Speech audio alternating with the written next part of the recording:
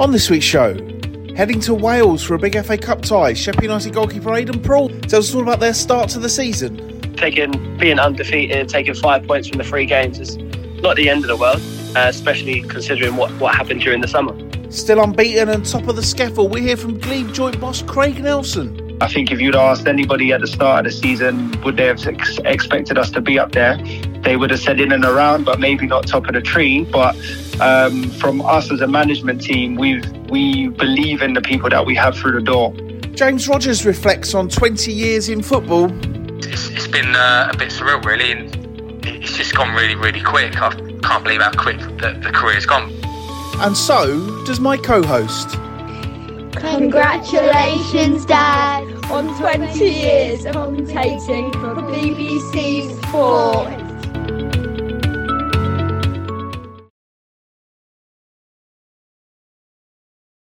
Hello everyone and welcome to this week's episode of the Kent Only podcast, sponsored by Sandwich Town Youth FC. Matt Jarrard is going to tell you in a moment how they've got on this week. We, in the meanwhile, have got 3 interviews for you to enjoy, and in an improvement from last week's show, 2 presenters, which means at least 50% less of my voice. And that can only be a good thing. I'm John Phipps, who stayed firmly in the UK this week after last week's airport fun and games. Not long now, as a man I've not spoken to for a fortnight. And as we'll hear later on, is a man for whom today is a momentous one. Matt Jarrard, without telling anyone what today is, how are you? It's Wednesday, John. I'm back. Not bad, John. It's been a strange one here because my wife's been away for a few days, so I've still got 2 kids and a dog, which is always good. So house not burnt down? No, not yet. It's still not. I did do well. The kids fancied a roast on Sunday with everything in, so we had a roast with fish fingers, which that is the worst roast dinner I've ever heard of. Yeah, so did you do gravy? Good Yorkshire pudding and roast potatoes and peas and things like that, and gravy. One of the kids had cheese sauce because I wanted cheese sauce and fish fingers. We were going to have mash, but I thought I would do a roast. So yeah, so if you can see me now, I have my head in my hands at this. You had, but I do make a mean roast potato, cheese sauce and gravy with fish. No, she didn't have gravy. She had cheese sauce. But one of the others had gravy. I had gravy on mine, yeah, with fish fingers. Yeah, and roast potatoes, peas, and Yorkshire pudding. I want you to say out loud again that you had fish fingers and gravy, and then you might realise exactly what my problem is. Well, it was a tasty dinner. They wanted mash, and I thought, no, we'll have some Yorkshire pudding and roast potatoes. So, but I was quite impressed, but then my wife wasn't that impressed, but she reacted like you did, John. So, but I thought it was a nice, tasty meal. But roast dinners with fish fingers. Roast dinner with fish fingers. But hopefully I might buy some proper meat this week. Well, hopefully. Well, I said last week, Matt, when we couldn't do the show because of my stupid planes, about Sandwich Town, it was their first game on Sunday. I know their first home game is this Sunday. Do you know how they got on last weekend? Yeah, they lost, unfortunately, 4-1 on Sunday. But they were expecting a tough one, weren't they? Yeah, it's a big game this week. Home game against Folkestone. They're hoping for about 200 supporters, so massive game for the club. He sent me pictures of the changing room, the pitch. It's going to be a momentous one for Sandwich Town Youth. So good luck this weekend. The weather's going to be good as well, which I think is good. So if you're in the area, support the side, and within a few years they could be, playing in the scaffold if they can work their way through the leagues. But good luck for that for Nick and everything. He's been very excited, and it's been a labour of love over the last few months for him. But it's off the ground, and this weekend it's their first home game, so good luck to them there. Yes, indeed. Massive good luck to them. It's our 265th episode this week. That led me to an adhesive spray, a Garmin watch, tyres for a people carrier, and a floor lamp. So, Matt, with that excitement, I'm going to go back to last week's number. I don't know if you heard it or not, but episodes of Frasier. There were 264 in the original run, but it's back soon, isn't it? Are you looking forward to the reboot with Nicholas Lyndhurst? We were discussing this. I don't have Paramount Plus, the channel, so I think, again, we've looked into this. I do love Frasier. I must have seen every single one of them 264 episodes at least twice. So it's one of these things. I think they're releasing one a week. And I think at Christmas, they're probably all like, there's only about 12 episodes in the series. So it looks like it's get the week free and binge watch Frasier in the thing from there. But I'm hoping it will be good. I've seen the trailer clip. It's going to be like this time Frasier goes and lives with his son. So you can see what they've done there. So it should be good. Nicholas Lyndhurst is in it, probably playing the Niles character because Niles didn't want to do it, but hopefully it will be good because the first one is absolute classic. Up there with The Bridge is one of my favourite programmes. I have to mention The Bridge, John. Talking programmes that are back, Neighbours is back. Have you been watching? I did see Neighbours was back. I did. Paul Robinson was still in it. Fair play. Yep. Paul Robinson, Toadfish, Carl and Susan. They're all still there. They've got the gang back together, Matt. All right. That's free? It's on Amazon as well, isn't it? Is it still 30 Amazon minutes? Freebie. Has it got a new theme? Somebody said it got a new theme tune. Is that right? No, it's the same theme tune, just sung by a different fella. You know, the same format they've been doing for not the years. original Barry Crocker. No, knowledge. I don't think they've resurrected that. But it's, do you know what?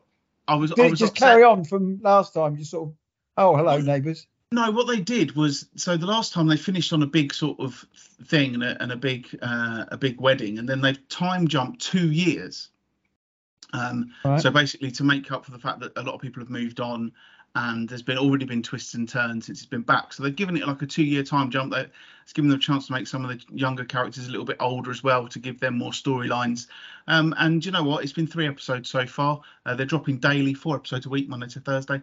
And I'm enjoying it. You know, it was just one of those things. Were you a big Neighbours fan in the first place?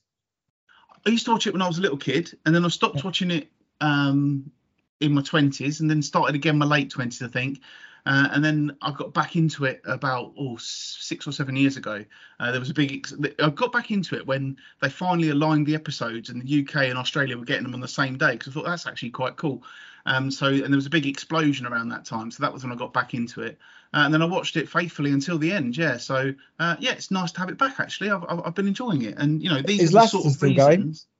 Laster's is still going. Harold's is still going. Luke Carpenter, is he still going? Luke Carpenter, we haven't seen him yet, and there was a longing moment over a page about him, so he might be dead. But Harold Bishop is still there.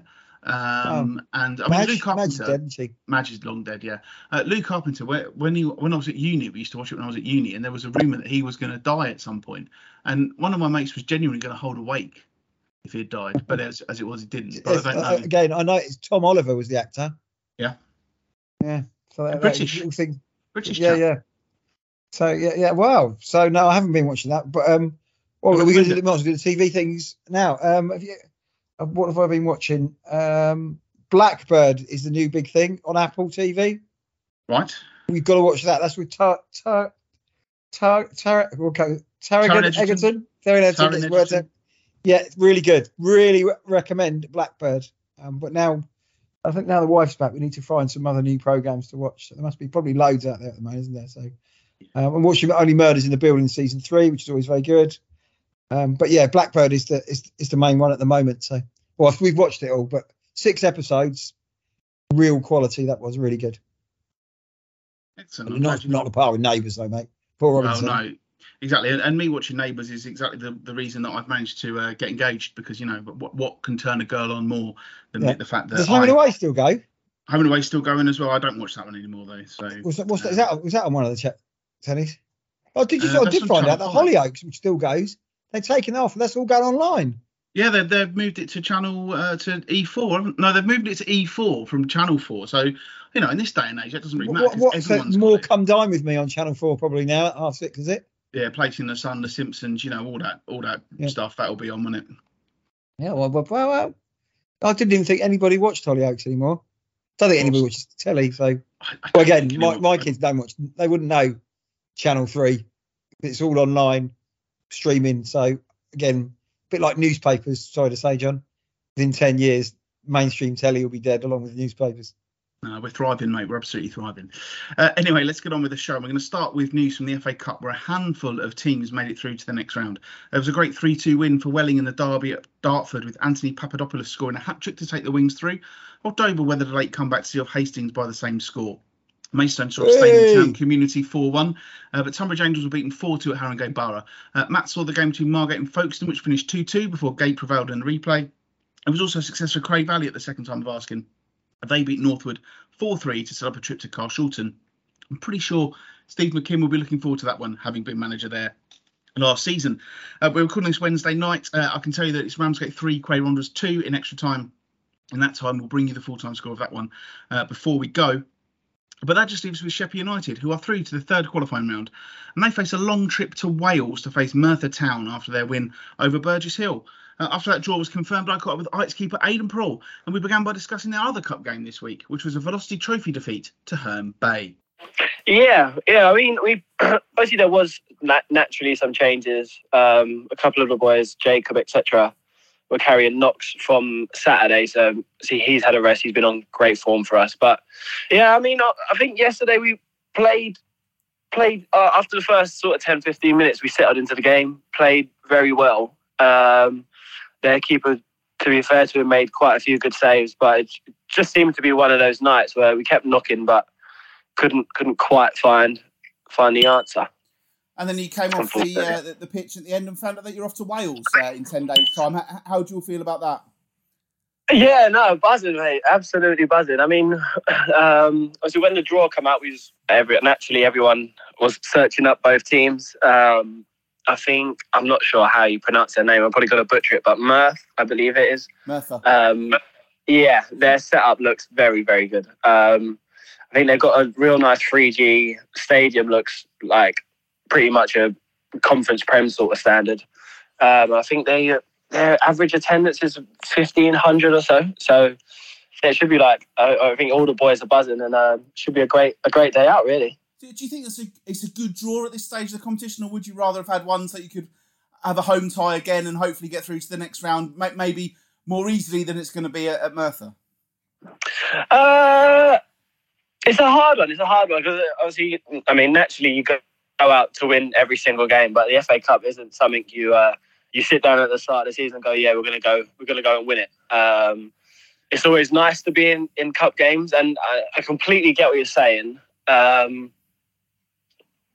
I guess yeah and no, because you want to test yourself against like the best teams that you possibly can. Like I think Yeovil are still currently in at Scunthorpe, etc. So if you got like a Yeovil away, that would have been like a ledge day out. I mean, they were in League Two not so long ago, so obviously they've got like the facilities that a League Two club would have.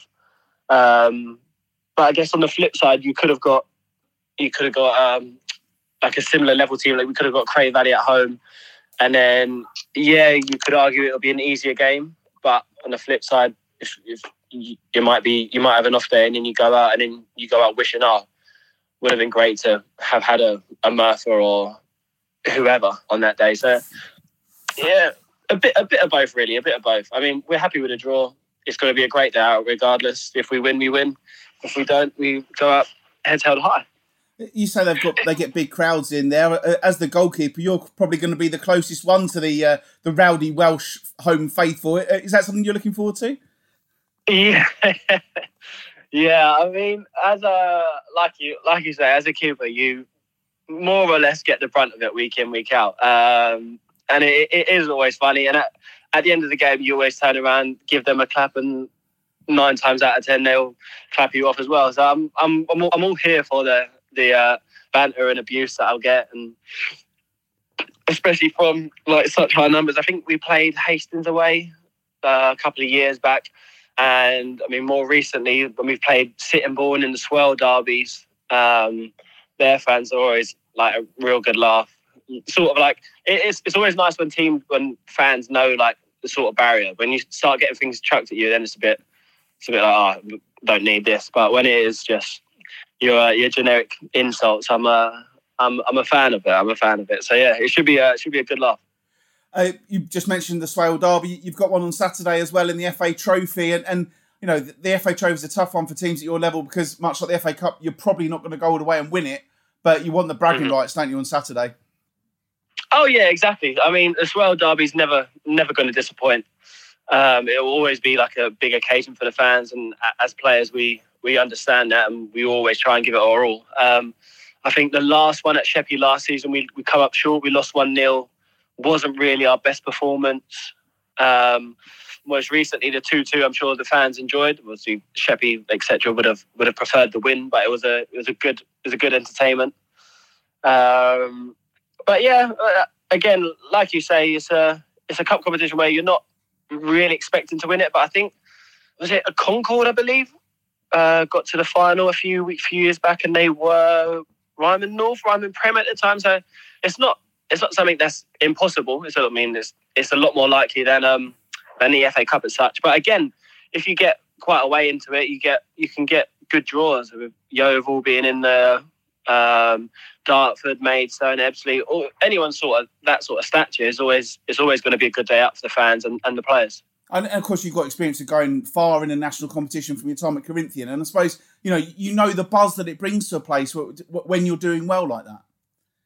Oh yeah, massively. I mean, back at my time at Corinthian, obviously we had as you say, the Vars run, and when I first joined, we always got regarded to as like little old Corinthian, was like the cliche name for us. Probably we had supporters that were 99% mums and dads, brothers and sisters, or whoever coming down to watch. And then we get in the Vars run, and I think we played Leighton Town at home. We had the 300 or 400, and then you obviously have the Hebburn game where you get 600 through the gate. Obviously, I'm sure Michael Golden has probably mentioned before, it brings like a massive buzz to the club. And from it, I don't know if you've seen on Twitter, the boys, I think there's a group of probably 12 to 15 teenagers from the town that now come and follow Corinthian home and away, more or less. So it has that sort of stature of a game, does bring a lot of attention to a club. And for Corinthian, it worked out massively for us. Yeah, and obviously now you're at Sheppey, and all these cup games, I mean, you've only played 3 league games, but you are unbeaten. And I suppose after a turbulent end to the summer with a late change of manager, that's all you can ask for, isn't it? A solid start. Yeah, exactly. I mean, if you take all things considered, and you should have said to us, you're 3 games in, 2 draws, 1 win. It's a better start than we did last year. So I think you probably would have snatched someone's hand off for it, if I'm being honest. I think the Broadridge Heath away probably wasn't our best performance, but we take a point away. Sittingbourne again, closely contested game, take a point away, and then Phoenix at home, we was a pretty comfortable win. We played good football. So yeah, no, I think, as you say, I think being undefeated, taking 5 points from the 3 games is not the end of the world, especially considering what happened during the summer. And I suppose obviously the potential of Sheppey United is still there because you've got a great fan base who always get behind you.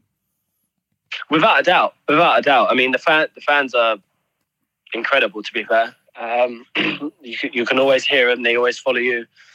Coming off the pitch, they're always singing their praises and et cetera. And then, like, away from the club's very well run. You've got the facilities. I can't think of a team that's come down and said, the facilities here are lacking. I think arguably we've got the best Astro in the league. The bar, change rooms, et cetera, training facilities, they're all second to none. So yeah, it's definitely got the potential there to try and emulate, I guess, what Chatham have done in recent years, getting promoted, back-to-back promotions. That's a goal for this year, to go and try and get promoted and as you say, fulfil what the club's potential is. And obviously Ernie Batten back in charge now. Has it been much different with him than it was with Jack Midson last year? Yeah, I mean, every manager's got different styles. That's for sure. Every manager's got a different way of how they run the team. So you're never going to get. That's the beauty of football. It's all about opinion. So you're never going to get two managers with the same sort of opinion and same ideologies. But I mean, the results on the pitch show that it's not been a car crash at all. Ernie's come in. He's got his idea of how we want to play. We're emulating it on the pitch, and we're doing it to the best as we can, and we're getting results from it. So yeah, I think pretty much all parties are happy with how things have begun, and hopefully it continues throughout the season. It's interesting, Matt. He's not sure, and I'm not sure either, if Merthyr Town away is a good draw for Sheppey United or not. What do you reckon? It's a stinker. I did like his positive attitude. It's a day out. You probably couldn't have got a worse draw, really. As he said there, you could have had Yeovil and Torquay, which, proper, extra football league clubs. I think Folkestone had Merthyr last year as well. So it seems strange at the draw, because the first, the second qualifying round was so regionalised, wasn't it? that you probably basically Kent and London teams you could plot a play, and they've extended it so far they probably couldn't have gone any further. Is it Merthyr Town or not Merthyr Tydfil these days? I've seen Merthyr Tydfil. I think they went bust and came back, so it's Merthyr Town now. I feel for them there. I think Merthyr are probably a level above. I think we go for promotion the last couple of seasons, so I liked his attitude. Big crowd, they're going to go and enjoy it. He did sort of say, it's a day out, and I'm probably look at it. And really, how far do they have to travel? An hour, probably, where they are normally. So it's. I don't know if they'll do an overnight. Probably might be a good idea because it is a trek, 4 or 5 hours down there. They'll go there with absolutely no fear, but as draws go, it's an absolute pig, isn't it? It is difficult, but I suppose the way I'm going to come up with this as being a positive, right, is if you're Sheffield United, I think you'd rather get Merthyr Town away at this stage than Margate or Folkestone Invicta. At least if they'd got Margate or Folkestone Invicta away, it's one step up. It's exactly the same, but it's just down the road. Whereas I actually think, do you know what? It's not a bad thing to have that away day because as I was saying to him there, you don't get those big away days. And we'll hear someone saying about that later on as well. But you don't get those big long away days, those long coach trips, those overnight coach trips, as it may well be for Sheffield United. You don't get those normally. So actually, it's a nice experience for them. And I think, it's a rough draw. But it's one to look forward to. It's a great experience. He's saying they're going to get a big crowd in there. He's looking forward to the banter from the fans behind the goal, and it's going to be a great experience for him and the players to play in front of that crowd and have that long journey. And as I say, I think if you'd said to them you got a choice of playing a team in step 3 that's an hour away or a team that's 4 hours away in step 3, I think you might as well go for the one that's a bit further and really make the most of it and have an experience. I think that's from a footballer point of view, going to new places, bit of excitement. The level, they might be a step above. They might not be as good a level if they did play the likes of Folkestone and Margate. So going to a different country, sort of European adventure, you could probably say. They'll be disappointed they're not at home. I think this is the second. They got to the third qualifying round a couple of years ago, didn't they? So good cup side, good result at the weekend. And I've heard good things about Aidan as well as a goalkeeper. We said he's a good goalkeeper, highly rated at Sheppey, confident goalkeeper as well, confident in his abilities. Seems a good character. Fingers crossed they can cause a shock, or even probably better if they can get Merthyr down the Sheppey, but in front of a big crowd as well. That could be a good thing, but it will be tough for them. They'll have to do the homework on it, but of course only a week or so's time. I don't know how easy it is to scout them, but they'll do their homework on them. It's just, it's a disappointing. It's a stinker of a draw travel wise, but I say the fans, Sheppey have got some hardcore fans who will travel with them, and I say the players will probably enjoy it because, as you say, you're probably going to travel on the coach. Probably not many of their games actually travel on a coach anywhere, so it's a new experience for them, and and they know what they get. Result, they could be 90 minutes away from playing the likes of Ebbsfleet or a big non-league side from the National League. I was interested in there as well, Matt, when he said, it was a tricky start to the season because obviously they had the change of manager with Jack Midson leaving and Ernie Batten coming back in to take over. And I think, there was some uncertainty there over what was going to happen at Sheffield United, but they've started the season really well, haven't they? Yeah, last season they did really well under Jack Midson. I mean, Midson going or sort of issues at the club around it, but we always thought they would be in and around it. I didn't think they would be as successful as they were last season. I think it could be difficult for them, but Ernie Batten was very successful, got them promoted, knows the club, we'll take it forward. And you say the crazy thing in this division is that the lack of league games coming up that a lot of sides have actually played. So they're unbeaten in their 3 league games. We'll see. Have they got this weekend, did he say? Oh, got the big derby, haven't they? We had a big conversation about it, Matt. Sorry, mate. I remember that. I do FA Trophy against Sittingbourne, which is a massive game for them as well.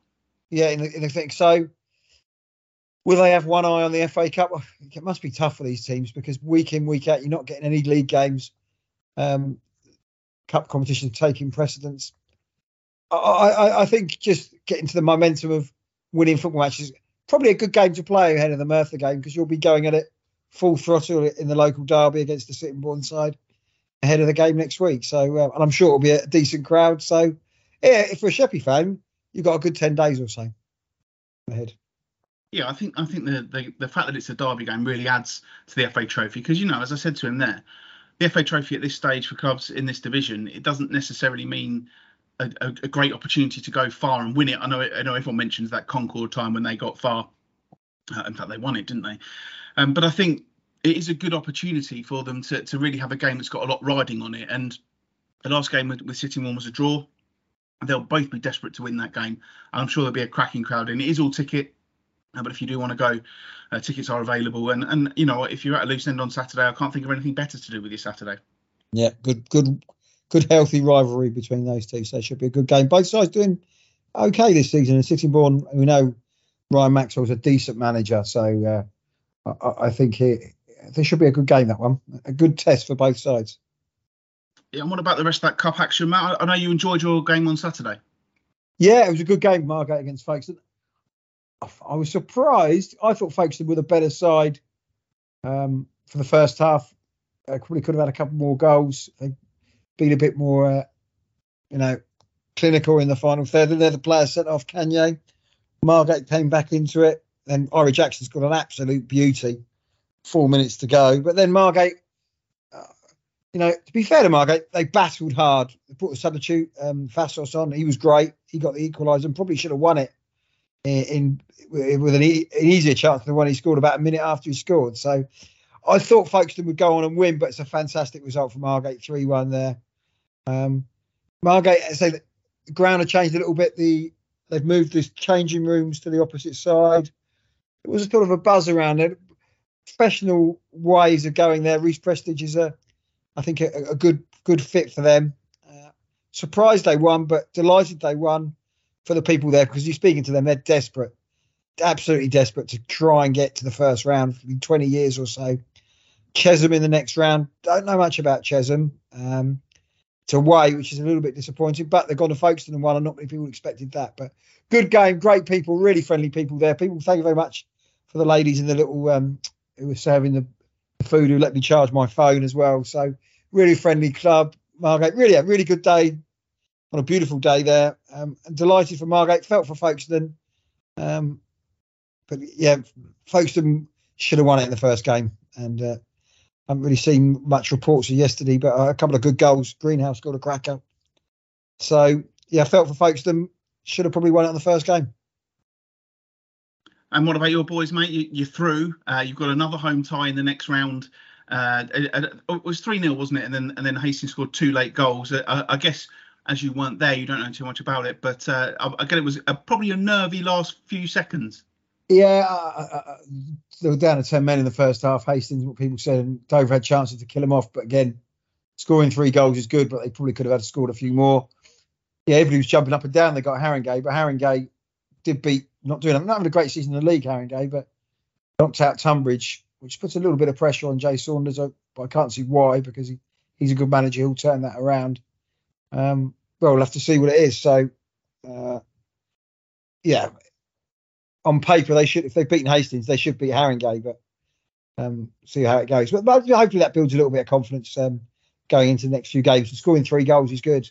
But if David have had 1 clean sheet in about 18 games, so they need to sort that out. Otherwise, they're not going to get any far if they can't keep clean sheets.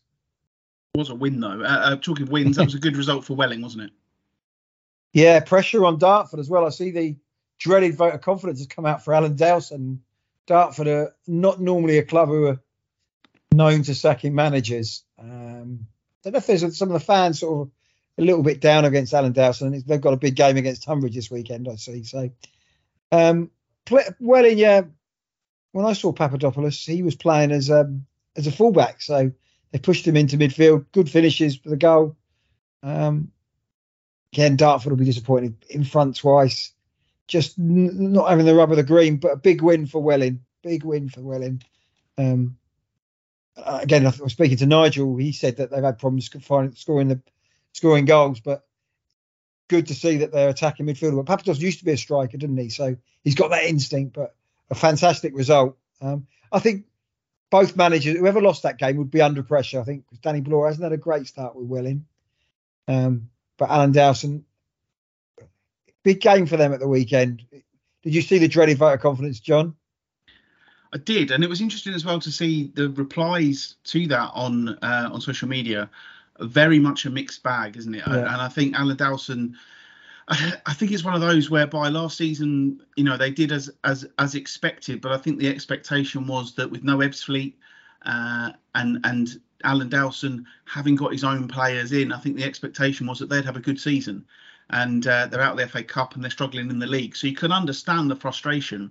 But Alan Dowson has got a proven track record, so I'm sure given time he will prove to be the man. But that might mean a difficult season this time around. Yeah, I think the pressure will be on if they lose to Tunbridge again. He said he's not under pressure, and the board, they're a sensible board, Dartford. The long years of Tony Berman. When they had the joint managers, Coyle and Flanagan, didn't work out. They gave it to Steve King, and that didn't work out. So I think it will be rash to get rid of Alan Dowson in that role unless you've got somebody lined up. But I think Alan Dowson's a good manager, so it just hasn't worked out for them. It's as I said when I went to see when they play against Dover, it's a different Dartford this season, bigger, stronger. They haven't got the flair players. They've got the Coulsons, but before. Yeah, it's just a different feel of Dartford. It might take a while for the team to gel, but they'll be gutted because they lost to Beckenham last year. So another club, who's had good cut runs, but going out in the second qualifying round is a real kick in the teeth.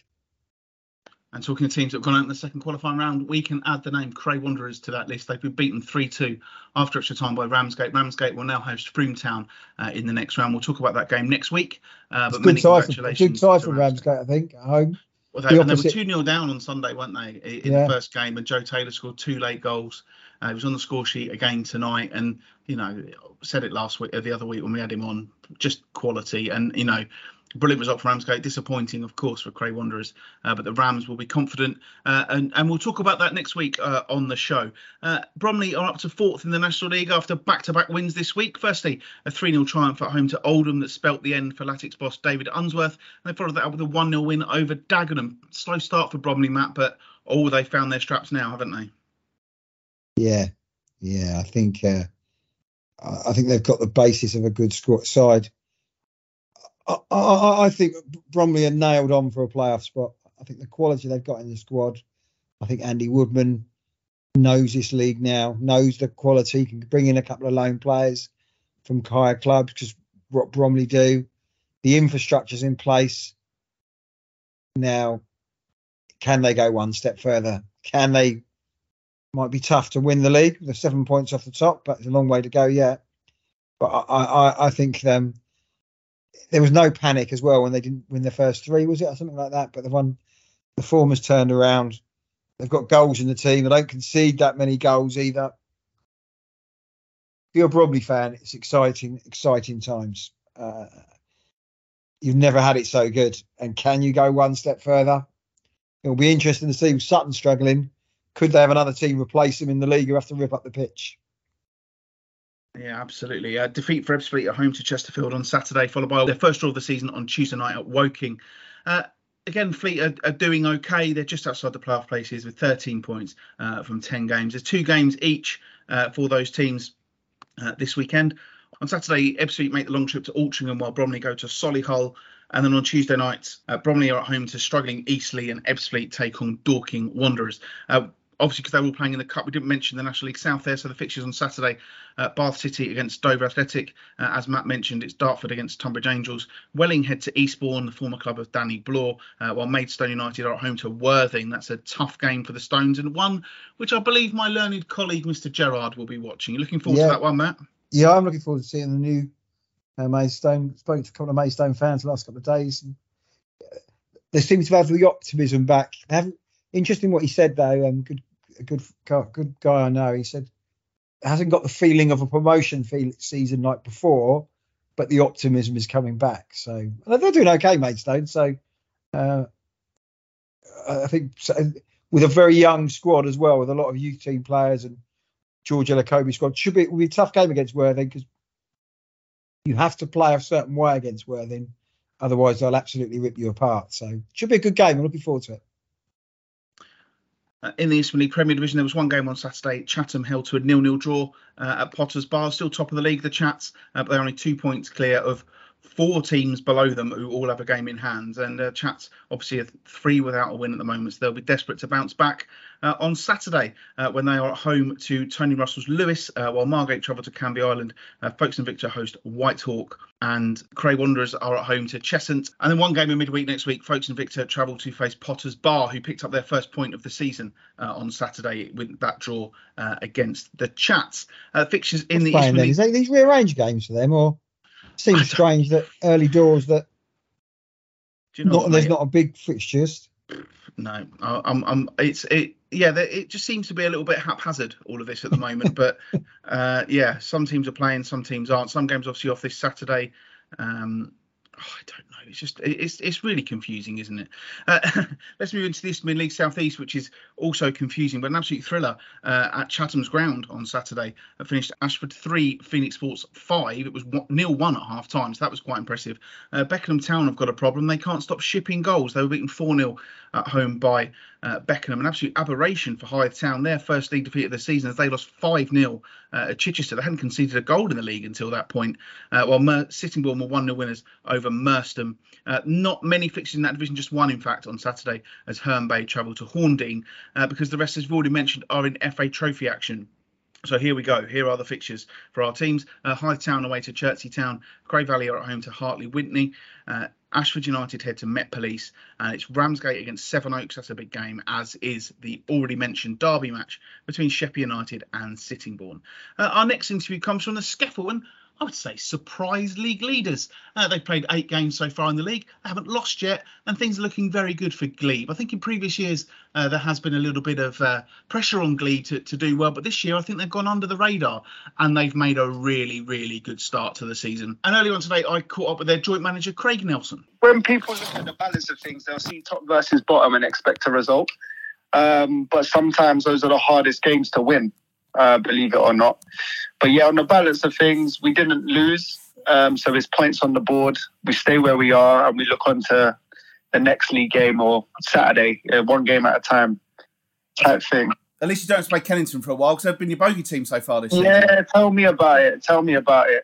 I don't think the league is reflective of how good they can be on their day.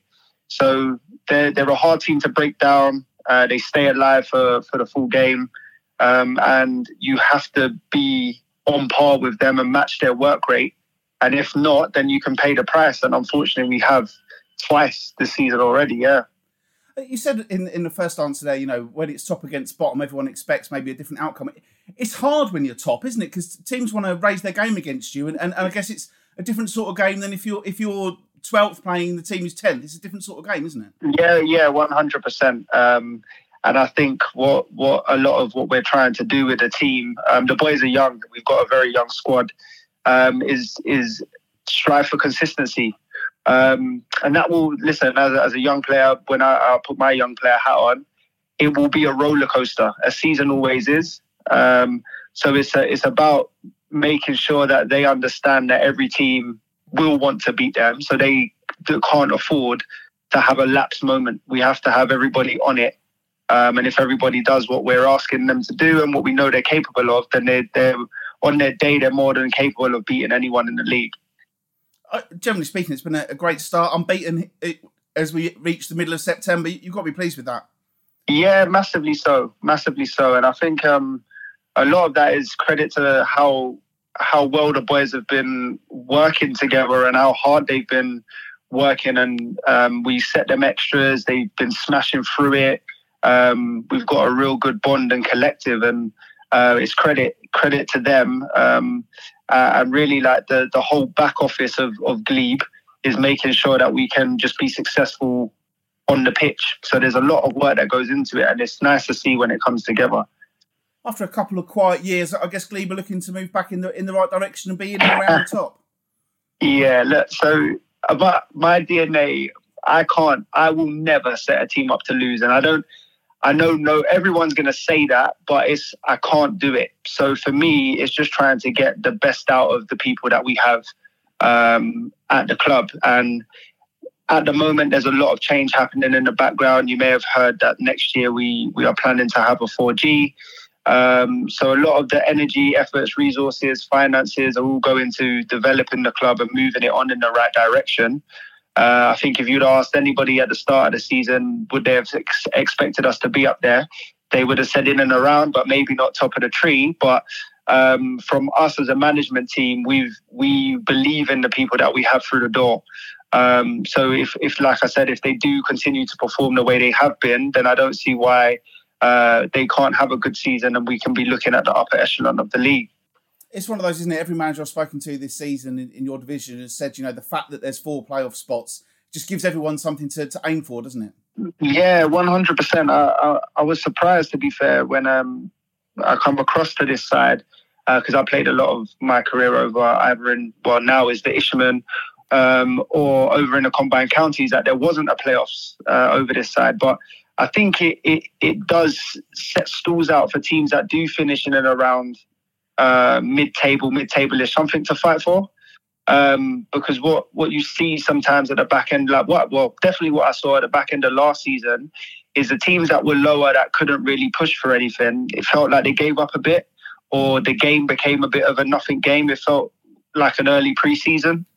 So what you should see is more competition within throughout the whole season, and towards the back end, if there are teams that can be there or thereabouts, that it makes it a lot more interesting. Some say it's actually more interesting than the title race, dependent on if you get like runaway leaders like we did last year. I know at the back end of the league it was fairly tight, but for a long time Erith had run away with it, hadn't they? So it keeps the rest of the league interesting. You say obviously you played a lot of your football in other leagues. What do you make of the SCEFL as a league? How good is it? Yeah, I think I've watched a lot of the SCEFL before, and known like friends that play in it, and it's always been a competitive league. And I would say that it has continued to be that. You've got some very good ball playing teams and others that mix it. So it reminds me of like the old Premiership, the old Championship, where everyone can beat everyone. And it has a real blend of mixed styles. So it's really difficult to prepare for, believe it or not. But yeah, really competitive, and I've enjoyed it since being here. So it's been really good. You move on Saturday, FA Vars. You go to Cove. I had to look up where it was. I guess you might not have done if you've been over that way before. Yeah. I actually last year I was supporting a friend before coming across to Glebe at Enfield Borough. So they were actually in our league then, but they've now moved over to the Wessex side of town. So yeah, I've been down there a few times before, so it won't be new to me, but definitely new to some of the boys. What sort of tests will they provide you? Do you know what? I think the club over the last couple of years has gone through a lot of change. Previously, they were a team that finished up around the bottom of the table. However, if you look at what they've done this season, they've moved across into a league where they're able to compete in. And anyone will tell you that if your team's competing and you're winning games of football, the feel of the club is totally different. So I will expect them to be absolutely on it, regardless of where they are in the league or what level they are. At the end of the day, it's 11v11 with a game of football to win. So I would expect them to be right up for it. And we need to make sure that we turn up ready to go as well, because I've had some good days in the Vars as a player. And it throws up some nice away fixtures sometimes, and you get to travel the country and enjoy winning games of football. So they should relish the opportunity to do well in this competition. You took the words right out of my mouth. I was going to say, no matter what stage of the competition it is, the FA Vars is exciting, isn't it? 100%. At the end of the day, I know it's a long way off, but it's a road to Wembley. And what starts to happen, the more you win in it, the more you believe you can actually make it. And sometimes it's just that sheer desire that gets you through. So they should be. Listen, any cup competition, you get a cup at the end of it if you win it.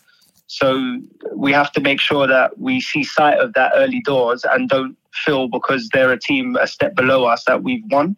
Because it's easy to become complacent and trying to dig yourself out of that hole, it can become very hard. So it's a game of football that we need to win, and we'll prepare for it like any other. And the expectation would be, like every other game, that we can win it. So they have to just make sure they earn the right to do so. I really enjoyed that chat with Craig, actually, Matt. I thought he spoke very well. And keeping his feet on the ground, but Glebe are doing pretty well, aren't they? Yeah, really well. When they had that sort of money with Rooney coming in, etc., we expected them to do pretty well last season. But, they played 8 games unbeaten this season. Didn't know that. I was trying to Google the background of Craig there. What I knew, clearly he knows the non-league game very well. Did you find when you Googled Craig Nelson Glebe, you got a goalkeeper that left Brechin? Exactly, yes. In Scotland. Too. Yeah, I don't know what his background is, but clearly he knows the non-league game inside out. Clearly, maybe he's London-based or got in the other leagues, but he knew what he was talking about. Again, I think every manager we speak to, John, because highly likely in this division when we speak to managers, we'll be speaking to them that, right end of the table. Everybody's getting excited because of the playoff places. So everybody thinks, right, we're going to go for it this season. Glebe, they've got goal scorers in the squad, of course. Jamie Philpott, who will score a lot of goals at this level.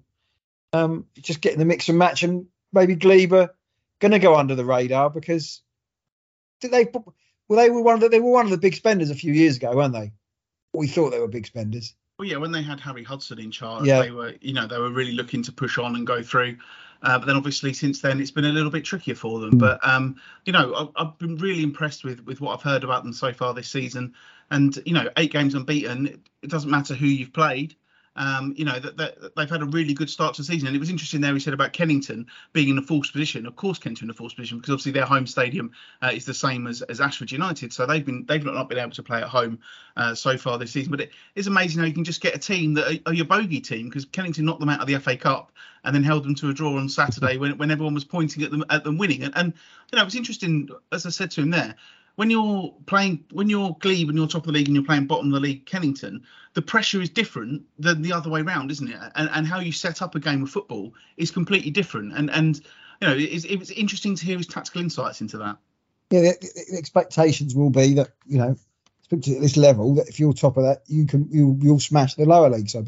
I think we've seen that the SCEFL has become a really competitive division and everybody could beat anybody on their day. So Glebe, I've got a couple of experienced managers in there. I think probably you would say to them, I think reading between the lines, that maybe they didn't expect to be top of the league at this stage, but they're going to take it and they're going to build on that. And right at the moment, they are the side at the top of the table that sides are going to knock down. So keep up the momentum and see where they go, because everybody expects one side to go on and win it, and they seem to have found the right form at the moment. But go out there and try and prove sides wrong. But I quite liked his chat there, because he knows a lot about the non-league game, and has probably seen it before. Got players in he knows the level, knows these clubs, and he's excited about going to a ground before. John, a bit of a geek as well. He's been there before. He knows what it's going to be again in the Vars this weekend. So yeah, fair play to them. I think when we had them on before, they were riding high, John, and they went through then had a bit of a blip. So hopefully that doesn't happen now. Absolutely, and I think I did really enjoy that interview that I did this afternoon, and a really nice chap, and of course wish them well for the rest of the season, especially in the FA Vars, which, as we know, is on Saturday. And as I said to him there, I had to look up where they were playing, so I'm glad that he knew. The other results in the SCEFL Premier Division on Saturday: Corinthian 2, Hollands and Blair 2 late goals for Blair in that one. It was Lordswood 1, Erith Town 1, Punjab United 2. Fisher 0, Faversham 5-2 winners away to Sutton, Snodland Town 3-1 winners at Tunbridge Wells, VCD 0, Bearsted 1, Welling Town 3, Stansfeld 2, and the game between Whitstable and Rusthall was abandoned at half time, with Whitstable 4-1 ahead due to an injury to the Rusthall goalkeeper. I chuckled there about the Tunbridge Wells against Snodland result, and you're going to like this story, Matt.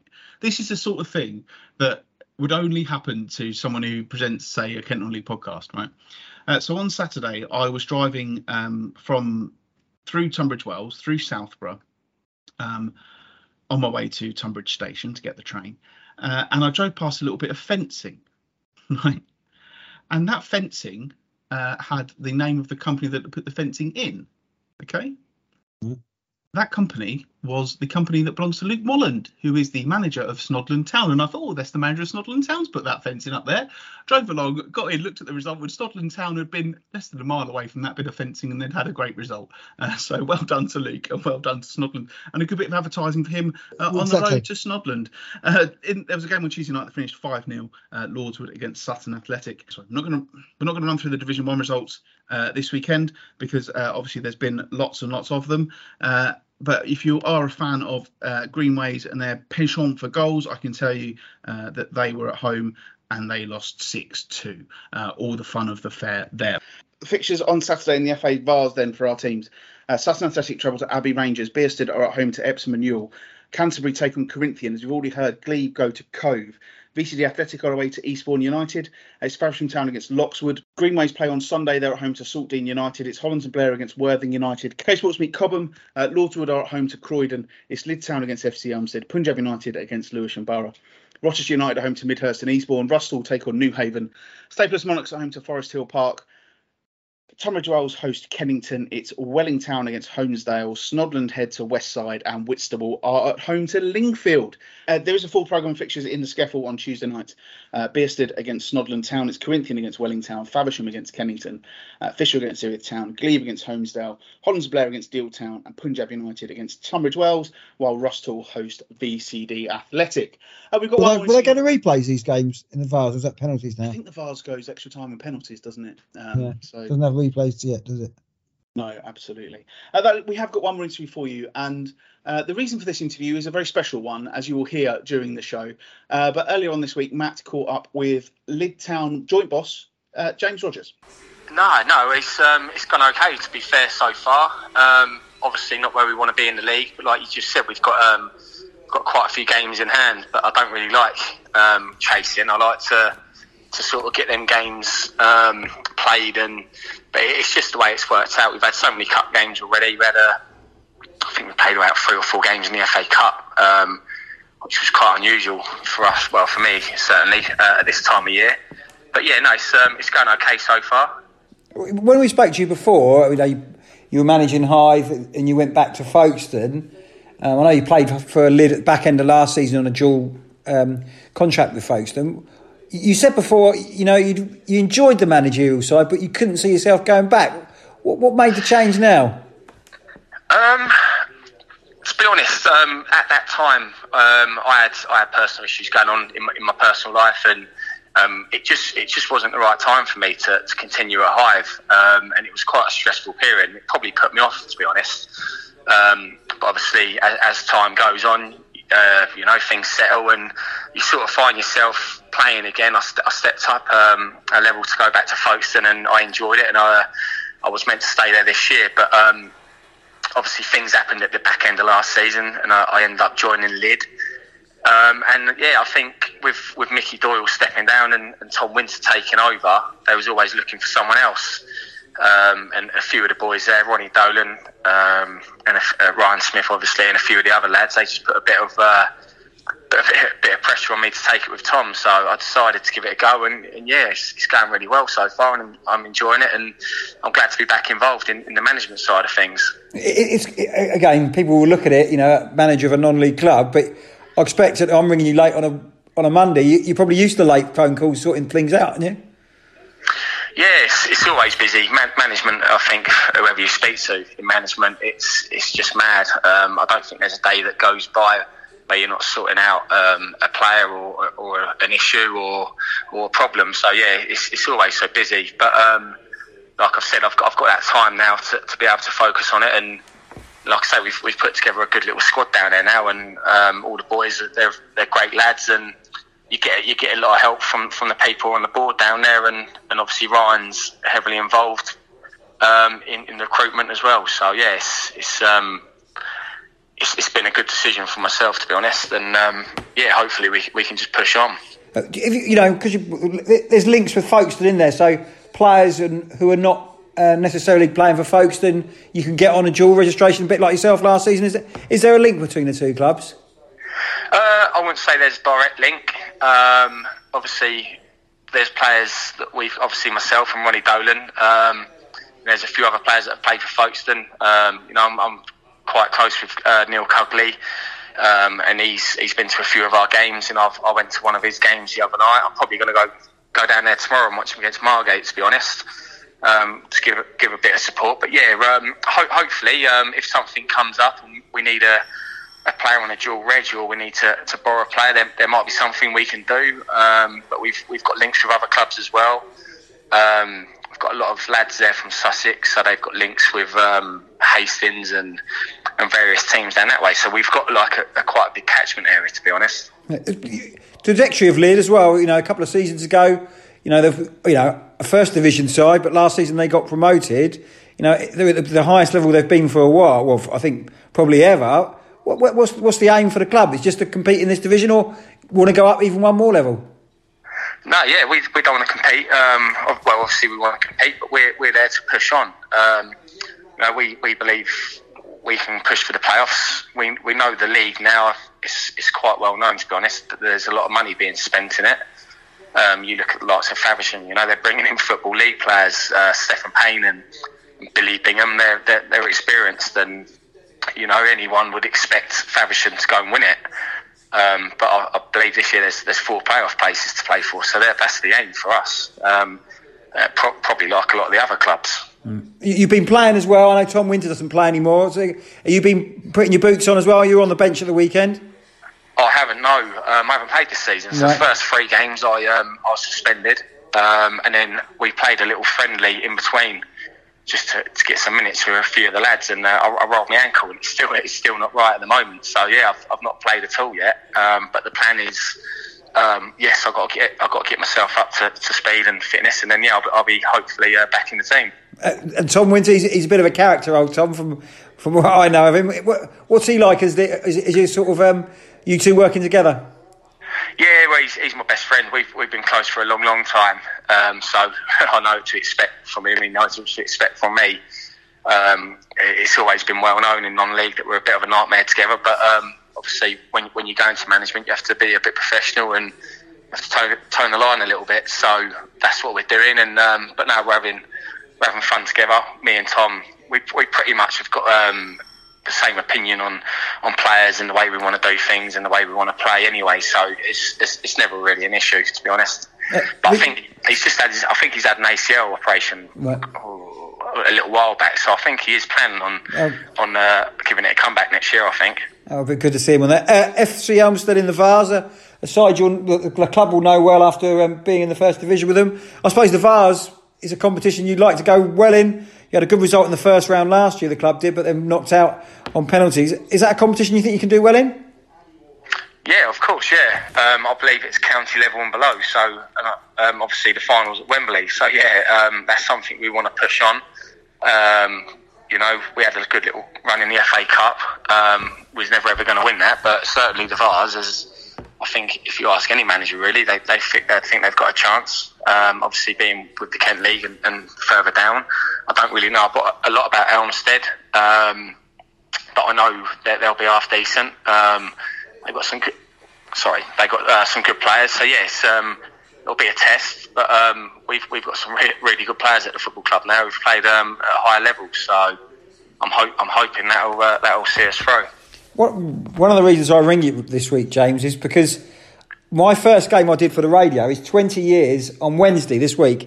And the first game I ever did, and I have to tell you this, you made your debut and you scored from a corner. So fair play, I've done 20 years standing on a mic. I don't have to get very fit. But this week it'll be 20 years of you since your first appearance. And again, I don't know many other players who've played for 20 years at this level. So that must be a hell of an achievement for you.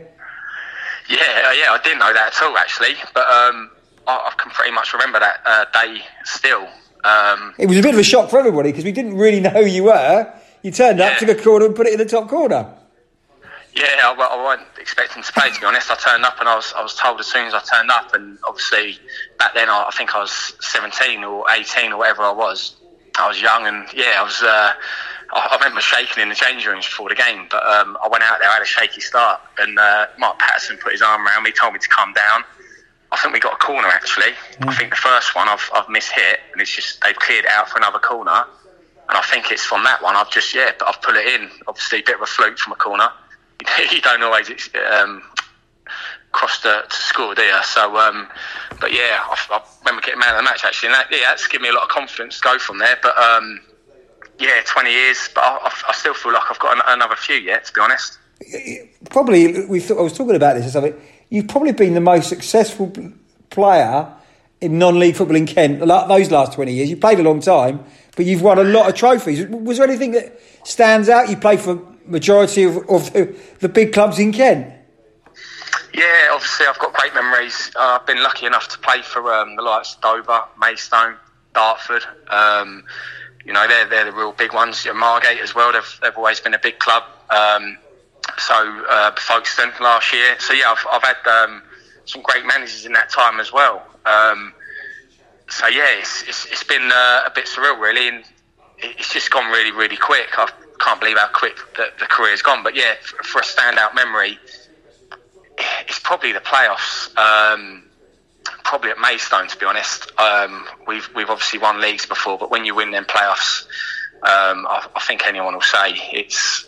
I think for the day only, it's pretty special feeling. Would you? If I said to you 20 years ago, did you want to become a footballer? Did you think, I could make a career out of non-league football? When I first started, probably not. I think I played about 4 or 5 games for Dover, and I was quickly offered a 3-year contract, which I signed straight away. And it was at that moment I probably thought, I could really make something here. But then I had a few years where I was up and down. I was a bit of a lad back then. I like going out for a beer, so probably weren't always the most professional.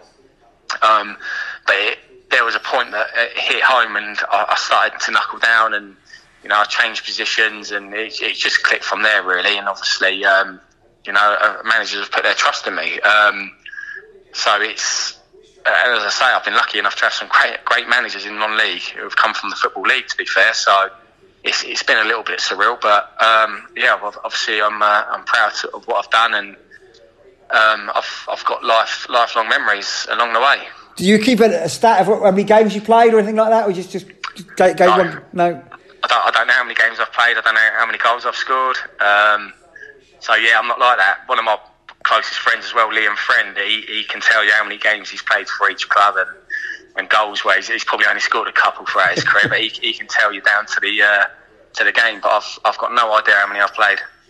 But it must be 700 between 500 and 700. But it's been and now again in 20 years' time we could talk about you being a manager. I suppose being 20 years a manager, is that the future we want to see? Probably not 20 years. I want to enjoy my life at some point. But yeah, no, certainly at the moment I'm happy doing it. Yes, we've got ambitions to go up. Obviously, if I'm going to do this, I want to do it properly. So, I have ambitions to push as well, and see where the management sort of side can take you. 20 years of playing football for James Rogers, Matt, and a great career for him. Brilliant.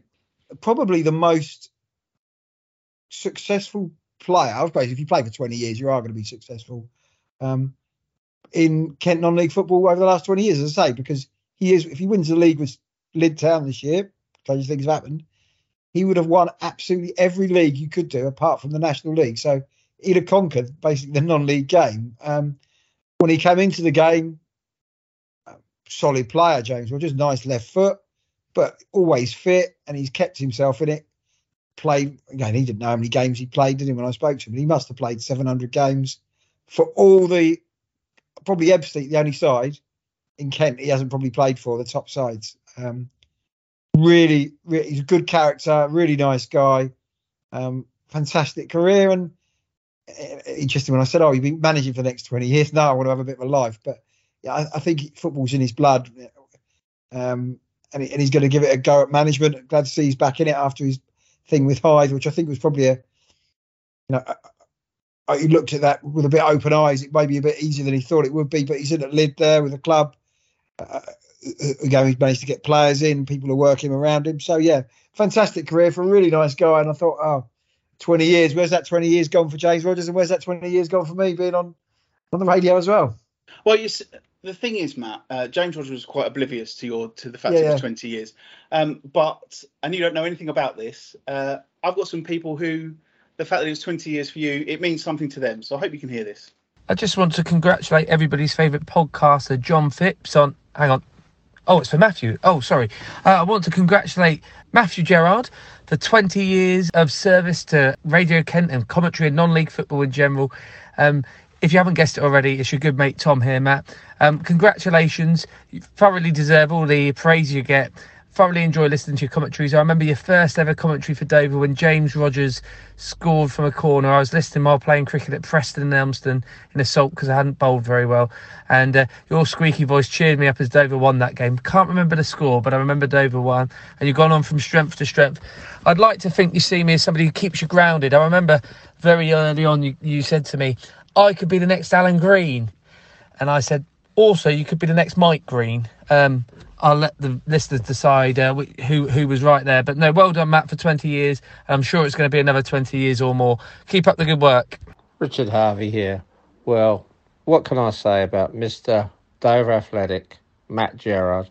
20 years serving them loyal through the good times and bad times for BBC Radio Kent.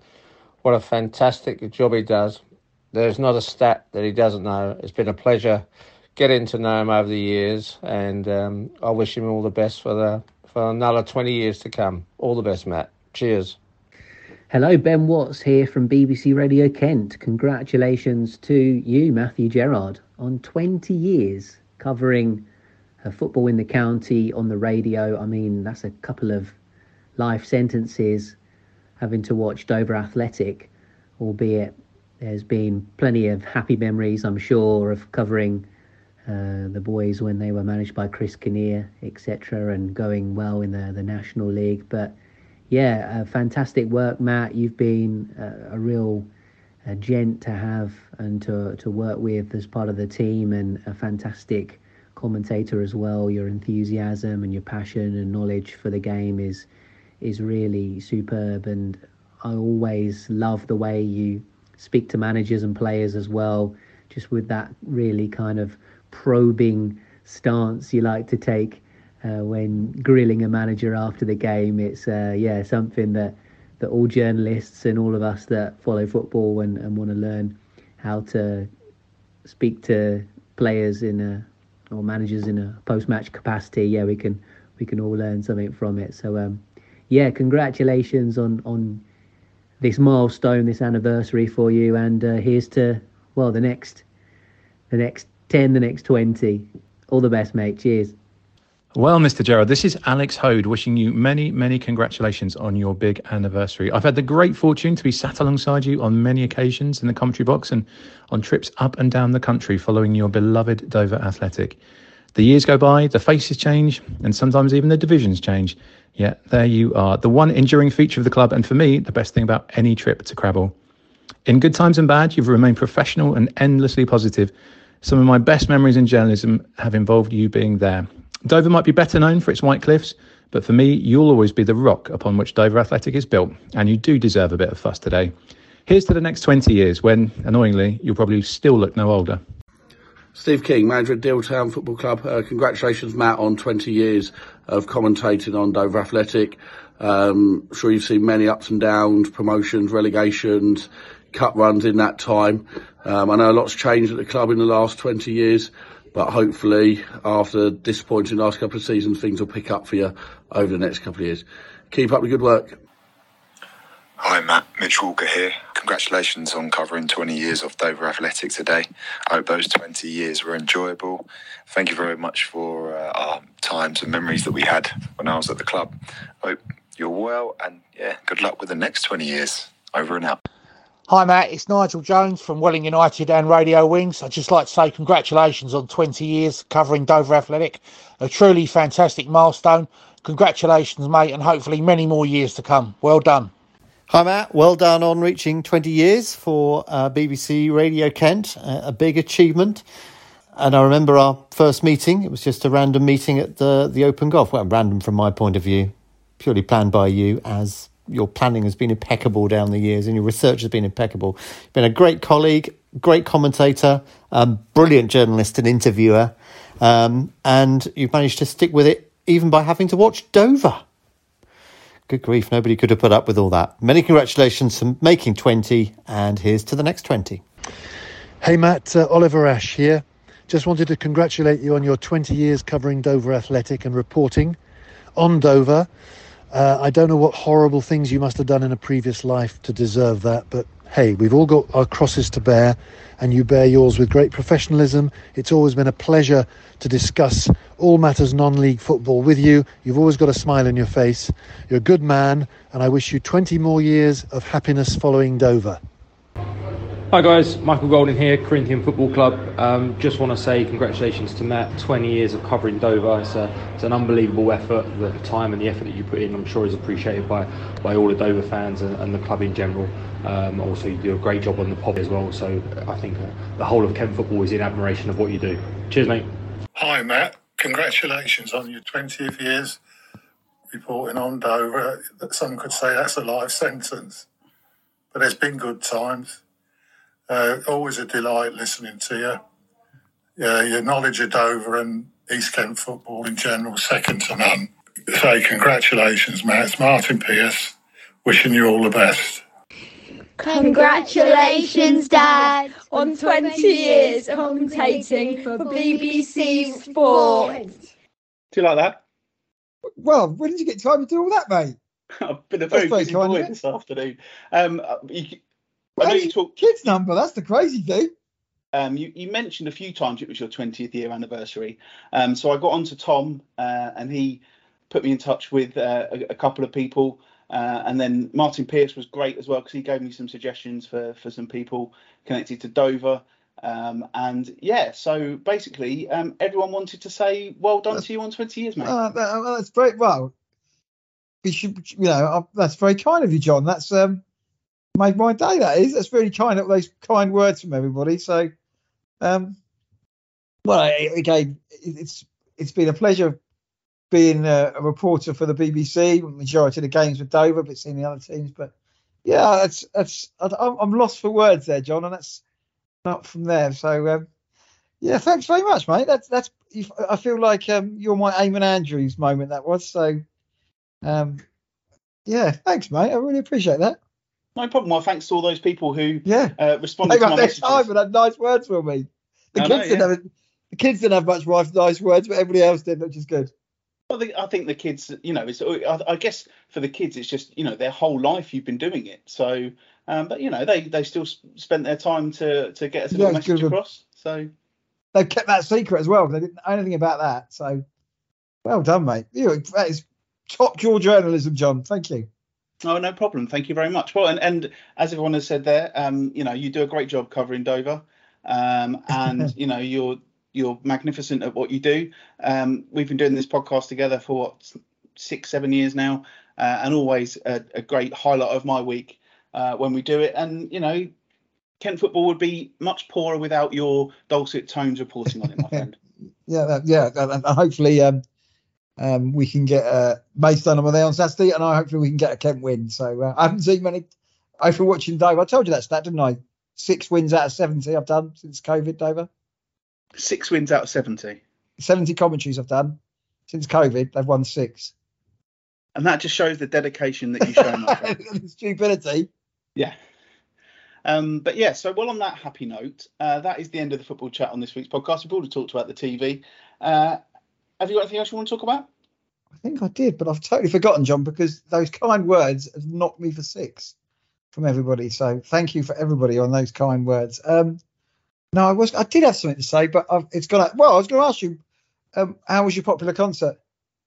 It was very good, actually. They were very good. Blink 182 were very, very good. Did the drummer turn up? Or did his baby?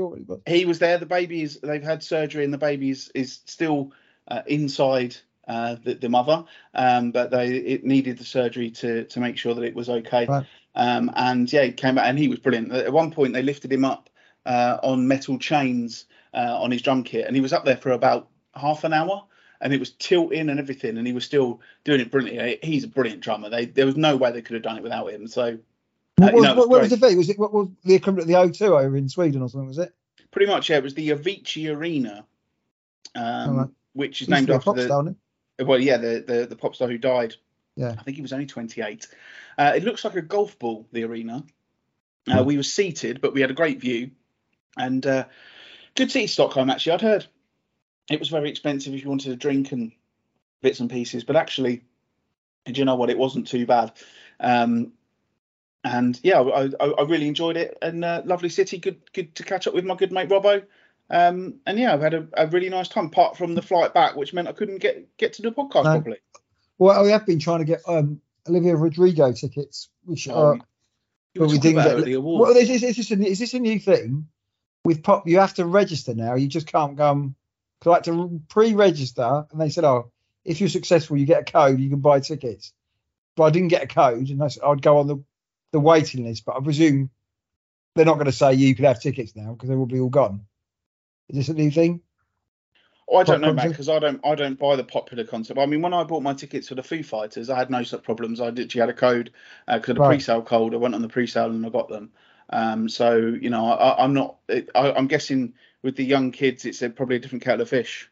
Yeah. So yeah, but it's a shame because the kids would have been really looking forward to seeing that. But unless miraculously they didn't all sell out, but as he's very popular, it's highly unlikely that they do. So what's your next concert that I've never heard of you go to see? I'm going to see Nothing But Thieves on the 11th of. And actually, it's not true. I'm going to see Ash on the 30th of September. That's the Irish band, and they had some good songs. Ash, I remember them early 90s. It's them and a band called the Subways. The Subways are supporting them. No. And then I'm going to see Nothing But Thieves on November the 11th. So those are the. Is that London? Is it? That is at the Ash is at Bexhill Delaware Pavilion, and the Nothing But Thieves is at Wembley Arena. So yeah, lots of good things coming on. Well, we're waiting to see.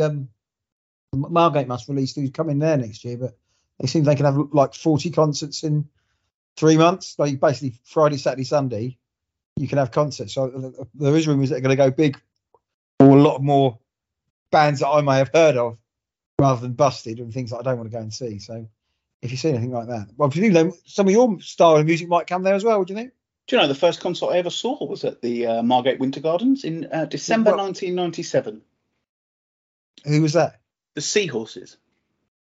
Oh, right. I have heard of them. I wouldn't know any of their songs. Good venue, the Winter Garden, but no, it's shut. But it's all at Dreamland now. Oh, is it? Yeah. Yes, Winter Garden's shut. Yeah. Well, we went to see Dave Gorman there, didn't we? Good venue, the Winter Garden, but nobody can afford to do it up because it's falling apart, which is that's a shame. Just sad, really. Anyway, there you go. Yeah. I also went to Dreamland and saw Biffy Clyro there in August 2020, their first gig after lockdown. So that was a good experience as well. So yeah, can't go wrong with a gig in Margate. Are you going to see them soon again? I haven't got any tours planned at the minute. They're on a bit of a hiatus this year because they've been busy with. They've had 2 albums out and done a lot of touring. So having a break, and I think we'll be expecting some new music from them maybe early 2025, or maybe they'll be touring early 2025. But it'll be a while before we hear from them. So I'll just have to keep listening to their greatest hits all the way through and just. Have you got the internet on your computer? That's a silly question. That's a silly question. Have you got the internet up there? Have I got the internet? What, in my flat? No. Yeah. Google what was number 1 20 years ago and see if I would know who the band was. Okay, hang on. Who would that be? Probably is Busted or McFlurry. McFlurry. Whatever they're called. So the same single that was the number 1 in America was also the number 1 in the UK. I'm trying to think what clue I can give you, but it's a big song from a band who went on to have a lot of hits. One of their main protagonists of this band is now on The Voice. Must be the Kaiser Chiefs. Nope. Oh, I've got a Black Eyed Peas then. Yep. And it was their first big hit. I've got a feeling. Nope. That's all the one I know. Where is the love? Oh, right, okay. Is that a cover? I don't know. All right, there you go. There you go. Yeah. All right, there you go. Excellent. Well, there you go. That's the end of that. I think might end the pod now, John, because I'm might as well walking on air after those fine words. I won't be able to sleep tonight. I'm buzzing. Thank you, everybody, for listening to this week's show. No disappointing whimpies along the way, so that's all good. You can find us on social media, as always. We're on Twitter, X, whatever, at Kent NL Podcast. We're on Facebook, search for Kent Non-League Podcast and search for the group Kent Non-League Football Chat. We can also find us on Instagram and Threads at Kent Non-League Podcast. I'm at John Phipps81 on Twitter. Matt is at Matthew_Gerard. Do give us all a follow and let us know what games you're going to. I see that the Skeffel Groundhop is on in a couple of weeks, Matt. Unfortunately, there's a full programme of midweek fixtures the week after, so it's not going to be a lot of fun to go to for the podcast. Anyway, thank you, everybody, for listening. Thank you to our 3 guests, and, of course, thank you to all those people who got in touch with messages for Matt. And, of course, congratulations again to Matt Gerrard for 20 years of covering Dover Athletic. What a momentous occasion that has been for them and for him. And hopefully, in the next few years, there'll be some success for Dover Athletic and for Matt Gerrard to report on. But all that remains to say is thank you, everybody, for listening, and we'll speak to you all next week on the Kent Non-League Podcast. You cheeky scamp, John. How much do you have to pay those people to say those kind words?